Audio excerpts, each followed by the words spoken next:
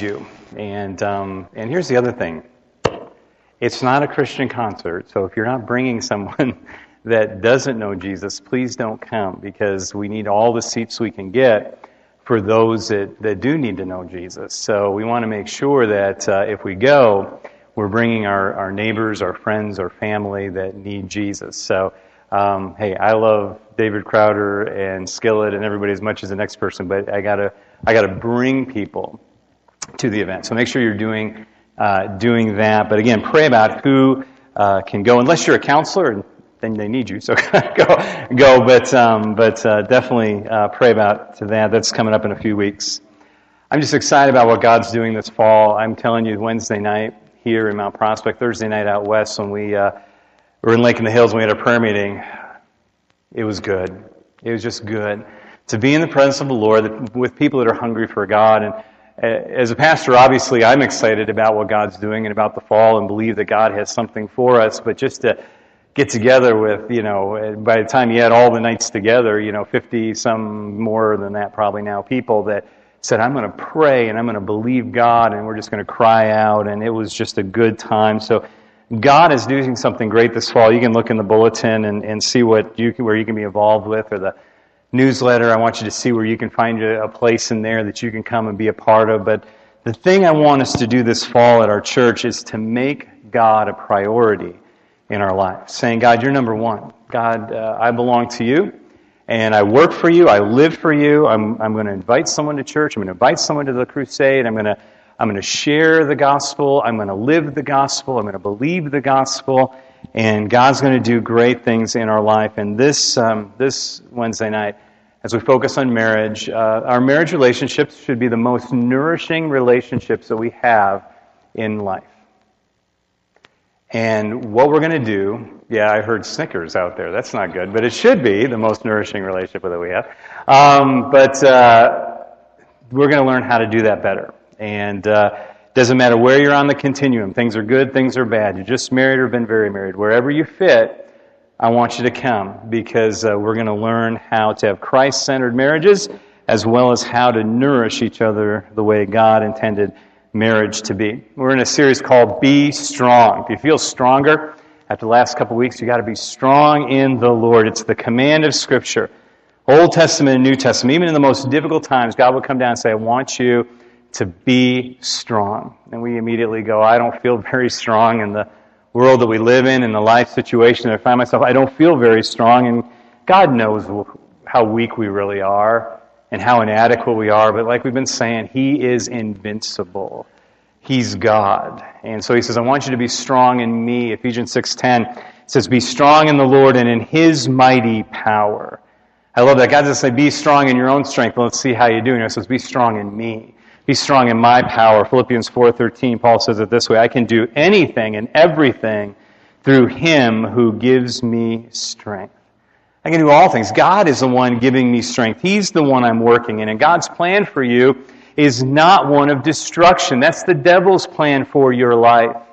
God doesn't want to see you destroyed. God doesn't even want to see you just exist. God says, I want to see you thrive. I want to bless, and I want to see things in your life grow and just increase throughout your life until we're in heaven. I want to see you grow. And so God says, I'm going to work on you, and I'm going to do some things in your life. And the things that He's doing aren't temporary things. They're eternal things. And so sometimes we go through a rough patch, and we're like, God, where are you? And God's not interested in making you happy for the next week. He's interested in getting you ready for eternity with Him. And so what we have to do is, God, whatever you're saying, whatever you say, I'm going to go, because you're going to make me strong through whatever I face. And we started in Ephesians chapter 6, the armor of God, the protection that He gives us head to toe. That when the enemy, that unseen enemy, comes against us, we are ready for battle. We can take anything, any fiery dart He shoots our way, we can stand against that. But not only do we just have protection, we have the offensive weapon of His Word, that rhema word that God gives, that we have the Word of God that takes us into battle. Last week we talked about Joshua, who was in a very difficult situation that none of us would want to be in, but God said to him, be strong, be strong, be strong, and very courageous. 3 times, right as the book opens up, He says, I want you to be strong and courageous. And He told him, and just to reiterate, that we need to stand on the promises of God, sense God's nearness, His presence in our life, stay on the path and be obedient to God, and then start the process. Whatever He tells you to do, just go and do it. And you can listen to those sermons online, or you can get the CD out in the lobby afterwards, but we need to get the Word inside of our life that He wants us to be strong. And so tonight I want to talk about this, that we need to be strong together. We need to be strong together. My family likes to watch America's Funniest Videos. I don't know if you guys ever watched that or not. There's just something about having little boys and people doing silly stuff on cameras and hurting themselves. It's just a bunch of laughs in our home. So, and then they want to go and try those things. But there's one that won an award one night, and we watched it. It was a couple weeks ago, I don't remember. But the boys had watched a very scary movie. And they got in bed together, covers over them, falling asleep together in bed together. And the dad thought it would be funny to wake them up with a chainsaw and a mask on. And so, you know, and the kids jump out of bed, covers go flying, things are flying all around, and screaming and yelling, and it was the best video of the night. It won the award. And I thought about that, and what is it about a scary movie, and I personally don't like scary movies, but what is it about a scary movie that it's nice to have somebody next to you while you're watching it? Or like little brothers, you know, they're getting in bed together under the covers because they're scared. There's like their little brother's going to protect them from somebody with a chainsaw, but there's something about being together that makes us feel safe. There's something about being in a home where you feel safe, or together with other people where you feel safe. And it starts young, but it works when we're older too. There's something that when we're together, we feel stronger. We have more boldness in our life. It's just something that's natural, that God designed us with, that when we're together, we're strong. That's why that marriage relationship is so important to make that investment in, because you're going to be stronger together. Rather than living separate lives in the same house, you'll be stronger together. I did my dissertation for my doctorate on the elements of teamwork, and there's just no comparison. No matter how gifted an individual is, when you are teamed up with other people, you're just stronger. There's some problems that come along. Yeah, there's going to be some problems you have to solve. But when you're together with other people, working together, you're just stronger. You're just stronger. And that's how God designed the world, that we're stronger when we're together. Yeah, we have this phenomenon in America especially, and it starts in the preteen years, and it goes through adulthood, this obsession with achieving independence. Begins very young. I want to be independent. We start breaking away, and it goes on, and it's this deep-rooted individualism, which in some ways is really good as we make our way through this world, but what happens is we want to do everything ourselves, and so we start looking for any kind of security we can find, and so that we can be kind of on this independence island, if you will, and say, okay, I'm going to get financial security, I'm going to get all this, I'm going to get my house paid off, I'm going to get everything, I'm going to be safe, I'm going to be secure, I'm going to hopefully be independently wealthy, I'm not going to have to depend on anybody, I don't need your help, thank you very much, I'll do it myself. And we build this life, and very few of us ever get to that point, but we work for this life where we can be independent. And there's a term in psychology, it's becoming more popular, it's called functional isolation. Functional isolation. That I can isolate myself from everybody and everything, and I can still survive. And in the computer world, it's becoming easier to do, but we're no longer dependent.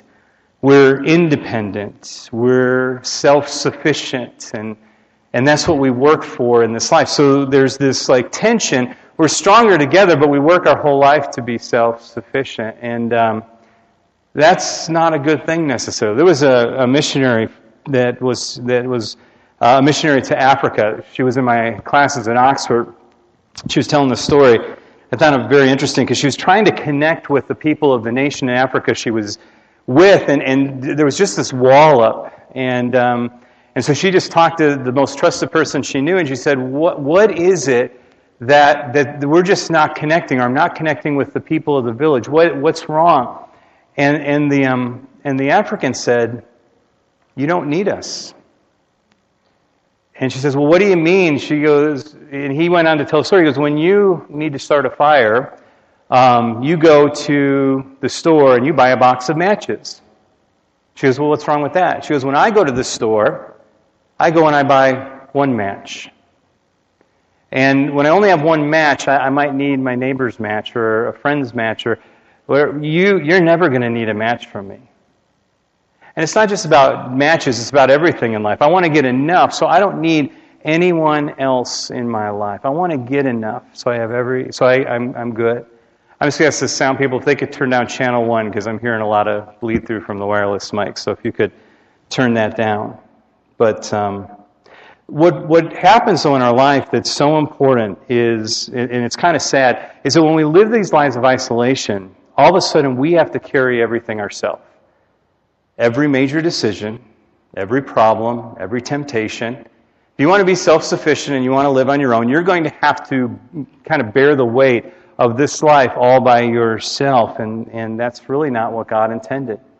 It's a quote from a counselor that I recently read. It says, "There is something tragic that precious people have to pay large sums of money to talk to a total stranger about the intimate secret of their life." It's sad that we have to go and talk to somebody we don't even know and pay a lot of money to that person because I don't have anybody else to talk to. Now, I believe in counseling. I really do believe in Christian counseling, and sometimes we need to do work and get help for problems we have in life. So I'm a strong proponent of that. So I'm not downplaying that, but there's a lot of things as I talk to Christian counselors that they say these things could be shared in a small group. And what's sad is a lot of times when they talk about the big intimate secrets in their life, the people that are closest to the people sharing it with the counselor haven't shared it with anybody else in this world. They haven't shared it with the people that they're closest to. There's this isolation that I can't share with you, and especially in the church it's difficult because there are high moral standards. You know, there are those things in Scripture that are right and wrong, and so we don't want to talk about the things maybe that we struggle with because I don't want anybody to know that I struggle with it. But guess what? We all struggle with it. You know, we're all in accountability. I'm in an accountability group with guys in this church. I mean, we talk, and I want to tell you that we need to share and open up our lives to each other because we're not meant to be completely alone and independent. God has a completely different plan. God has a plan in His kingdom called the church, and we are a family. We are the family of God. And Christ is building His church, and He's building His family, and there's no such thing in Scripture as an independent follower of God. You can't find anywhere in the New Testament where it says it's okay just to be a Christian all by yourself. No, it's always important that we're together in each other's lives. The Old Testament has 10 commandments, but the New Testament, as you'll read in the Bible blog, has 60 commandments. These are commandments where we love one another and we share with one another. And you can read about all the one another's in the New Testament, but we're not meant to do life independently. We are meant to do it together with one another. So this idea of a private life or an independent way of Jesus, it just doesn't exist. He calls us to live life together. Dietrich Bonhoeffer, one of the great theologians of the last century, says, Jesus always comes to us with His family. And that's why as a church, our second mission as a church is to connect people to people. Because after you've connected with God, the most important relationship in your life, you're not meant to be a Christian all by yourself. You need other people in your life. And so we need these relationships. We don't need to be independent. We need to have invasive relationships in our life that are characterized by humility and honesty and accountability.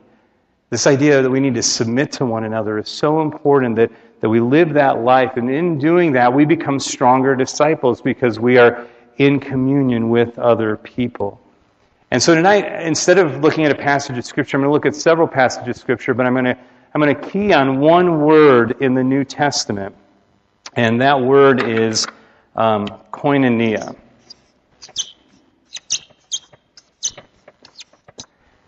Koinonia. And I want to look at this word and how it's used in the New Testament, because this is Paul's favorite word when he talks about the church. But it's also a very important word for your life, because you are not going to be strong when you're all by yourself. Okay? You're going to need this koinonia in your marriage relationship, in your relationship with God, and the relationship with the people in this church. And so koinonia is most often translated in the New Testament as fellowship. Fellowship. Now, the problem with the word fellowship is it's probably the most misunderstood word in the New Testament. And when we think of fellowship, I just wrote some things down here. We think of eating together. We have fellowship potluck, or it's the time in the service when we shake each other's hands. That's fellowship. Or it's an event that we do. We have some type of fellowship at church. Or it's just standing in the lobby shooting the breeze with somebody and just talking about the Bears game tomorrow.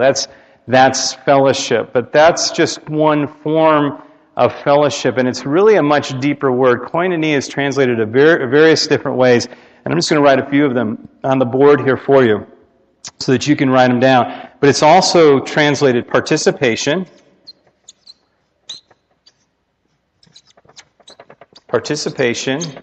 it's translated sharing, partnership,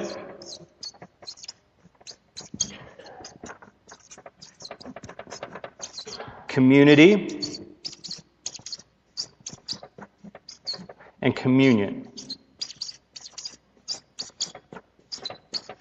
That our life together as believers is characterized by koinonia. And what's important about koinonia that you need to get tonight is that koinonia is not just this with us, but it's also with God.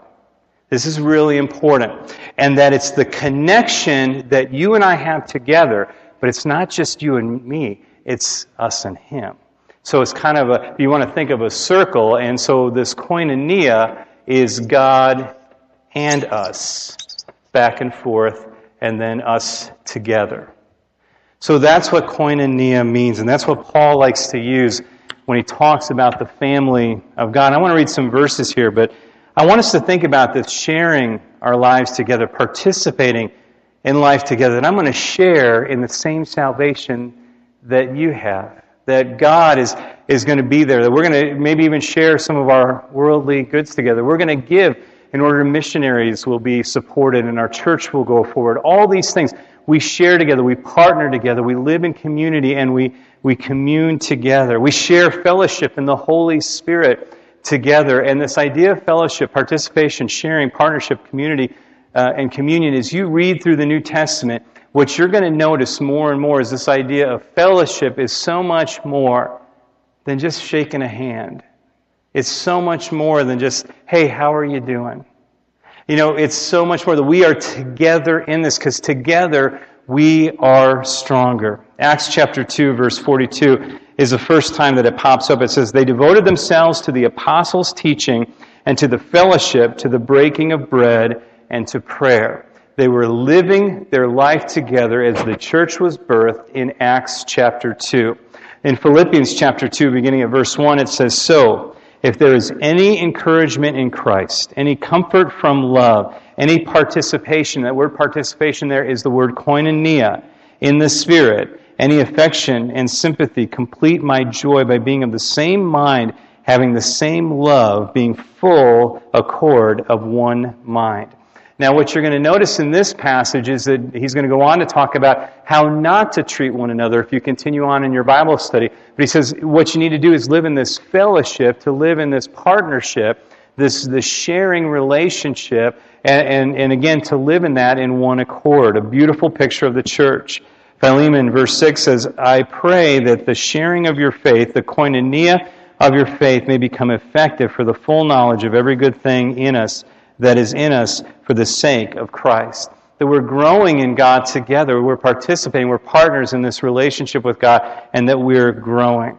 That we are doing life together, participating together, sharing in common. This idea of relationship and experiencing life together and experiencing God together.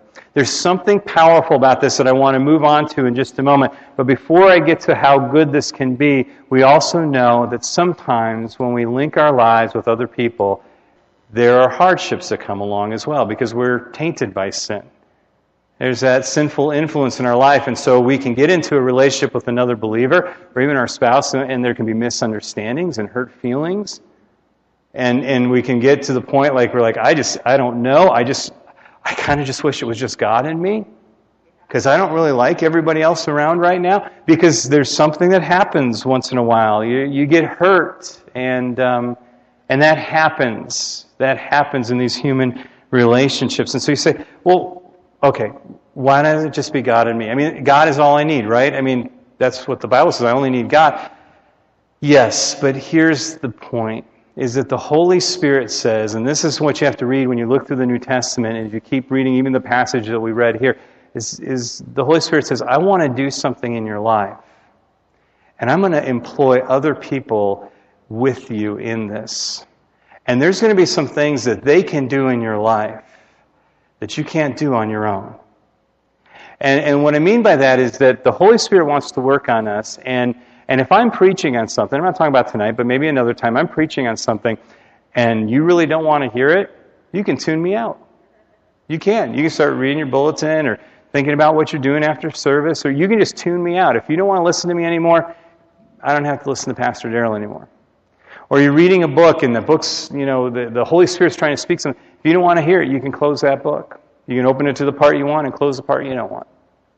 Or you're listening to that CD, or you're listening online, and again, you're in control. I'm in control with my relationship with God, but when there's other people in your life, you're not in control. Because you can't just tune them out in a small group. You can't just tell them to be quiet. They're not going to let you ignore what the Spirit is saying to you at that moment. And you can't shut them down like you can shut other things down when you're in control. And so God says, I want to use other people in your life. And what happens is that we get in these relationships, and sometimes we feel stuck in these relationships. Because you're stuck with me as your pastor, I'm back, so sorry. All right? And I'm stuck with you. It's sure, it's like, and I think of the Huey Lewis song in the 80s, Happy to be Stuck with You, because you know what's great about being stuck together? Is we're going to live life together. And sometimes it's going to get messy, and sometimes we're going to hurt your feelings, or you're going to hurt my feelings, but you know what the reality is I'm not going to let you go and do your own thing. I mean, it's the same thing as somebody just says, you know what, I don't want to be a part of the church anymore, I'm leaving. It's like, you know what, I know you want to leave, but I'm going to keep calling you until I know you're a part of another flock, because I believe that God just wants to do something in your life. You can run and run and run, but I just want to tell you, we're believing God and praying for you, and if you need to find another place, find another place, but you know what? You're not supposed to be all alone. You're not supposed to be all alone. And so we've got to get in other people's lives this way, because we're stronger when we're together. And the other thing is here, and I just want to share this, and I didn't know if I would share it, but I'm going to, and that's this, is that God puts divine relationships in our path. Because I have never heard a testimony that didn't involve somebody having someone come alongside them. And maybe they even became a Christian on their own, but maybe somebody came alongside them and discipled them.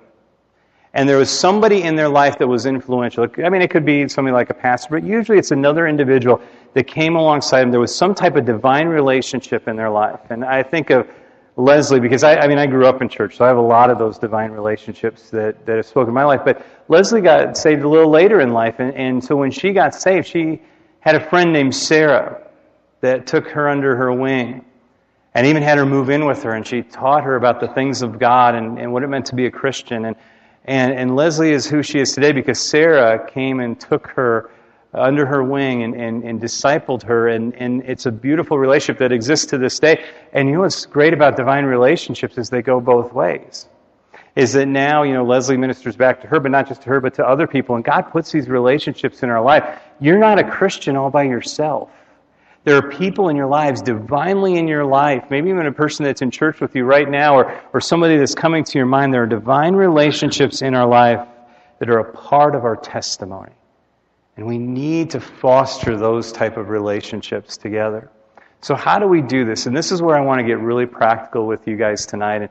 And if you haven't taken any notes, get your sermon notes out and write some things down. Because I want to talk to you about how we practice fellowship.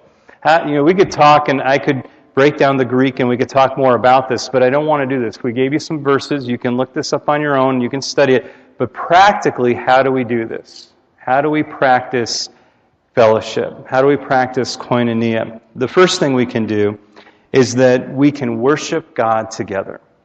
We can worship God together. What I mean by that is we were created for worship, all of us. And we can worship God in a variety of different ways.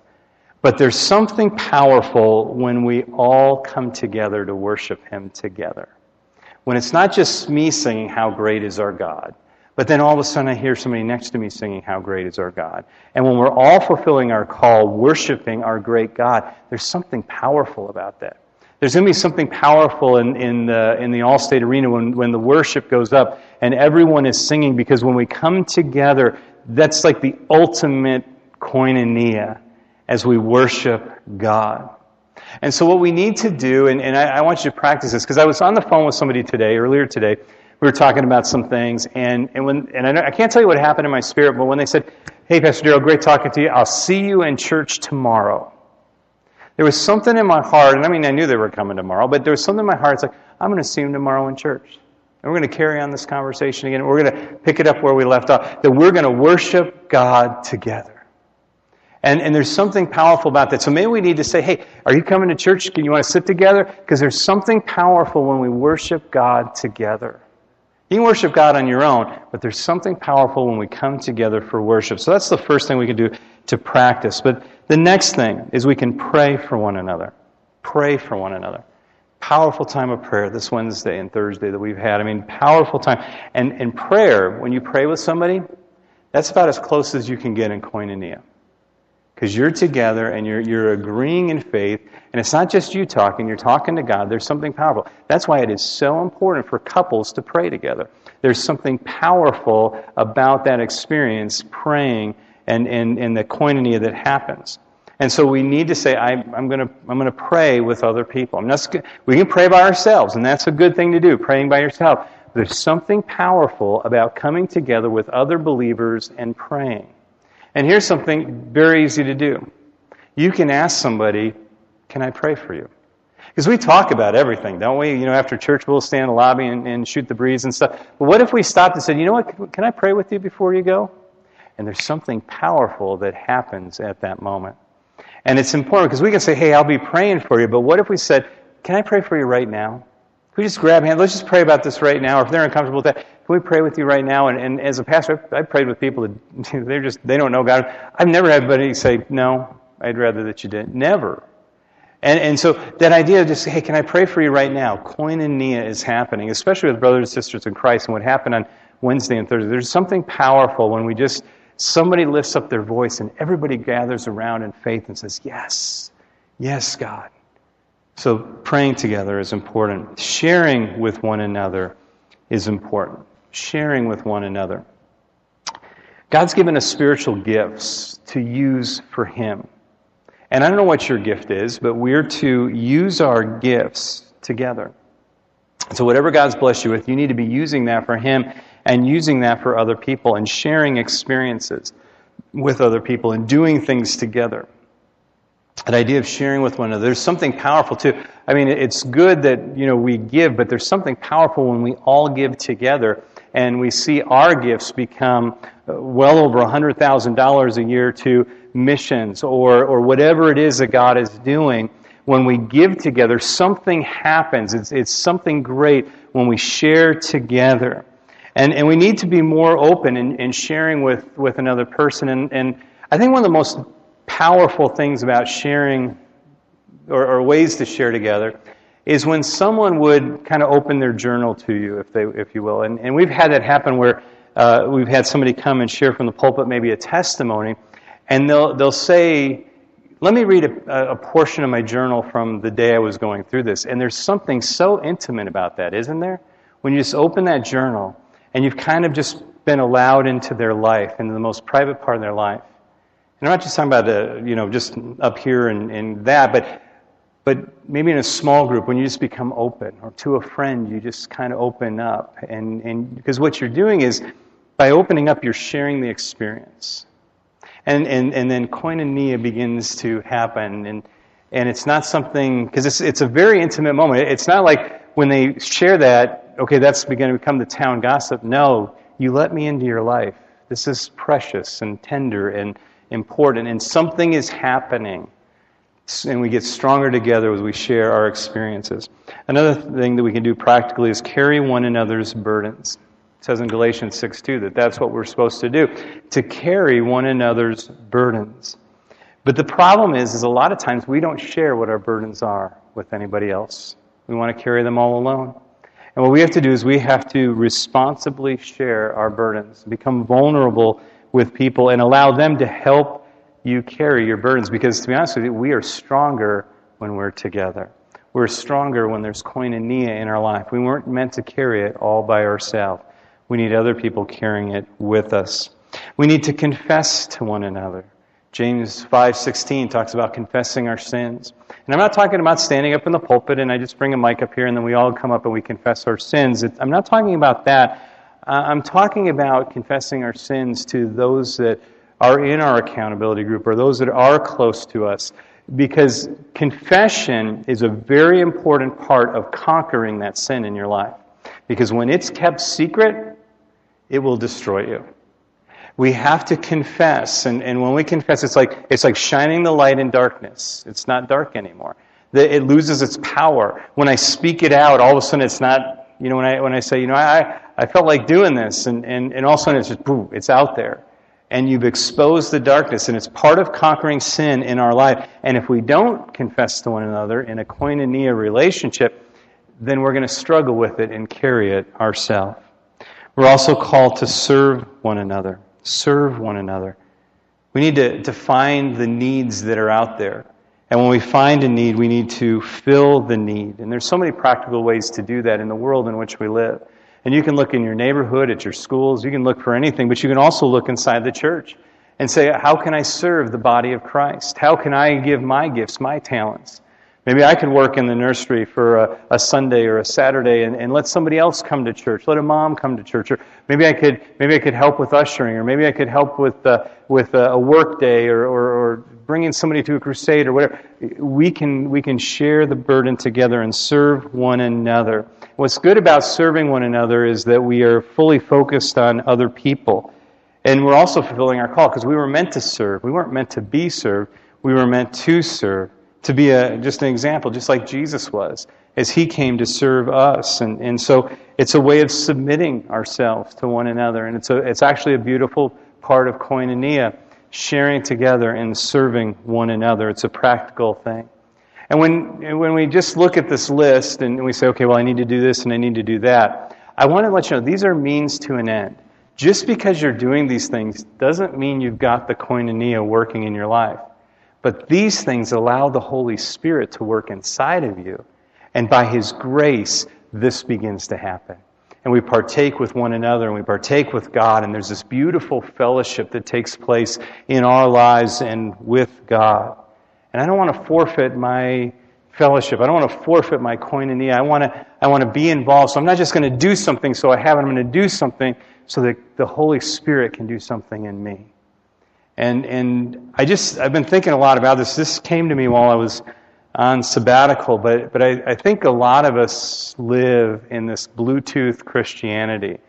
And I brought my Bluetooth headset for my phone, and I know this is old-fashioned because they're supposed to hook up to cars now, but I don't have a new car. So I have this when I drive in the city, and my mouse is Bluetooth to my computer. And what's beautiful about it is I don't have to touch my phone, and there's no cord going from my mouse to my computer. It's a beautiful thing. But what we're seeing in our families, and what we're seeing in the church, is this Bluetooth connection. And what it means is that, yeah, we're connected, no doubt about it. I come, I give, I do this, I do that. But this never touches my phone. My mouse never touches it. It's never connected that way. And a lot of times our lives don't touch each other's lives. We're connected, yeah. Well, yeah, we're connected. I'm a part of Christian Life Church, but our lives never touch any other life in church. We never intersect. We never come in contact. We're never tethered to someone else. We're never stuck in a relationship. And it's clean and it's nice and we never get hurt, but we're also carrying it all alone. And God did not mean for us to be Bluetooth Christians. He wants us to be linked together. I use this illustration a lot, so you've probably heard it before, but let me close with this, because I think this is one of my favorite illustrations about being together. I don't know if you guys ever watch like public television and those nature shows and stuff, but it's always the lions, hunting the zebras, in Africa. Just that's one of my favorite pictures. Just that, and you know what's going to happen, and you just can't wait. It's like just fast forward. Let's see the carnage. And that's just me. But you're just like you just in there hunting, and they're coming up in this little group of lions, and there's a huge group of zebras there. And they're in the bushes, and then the time comes when they pounce and they run after. And the zebras are a lot faster, and so they start going and zigging and zagging, and they aren't catching them. But there's that critical moment when one zebra zigs instead of zagging, and it's all by itself. Oh, I lost the mic, huh? That's not good. Oh. Hello. There we go. It zigs and... Oh, hello? Is that working? Everyone? Hello. No, it's not working.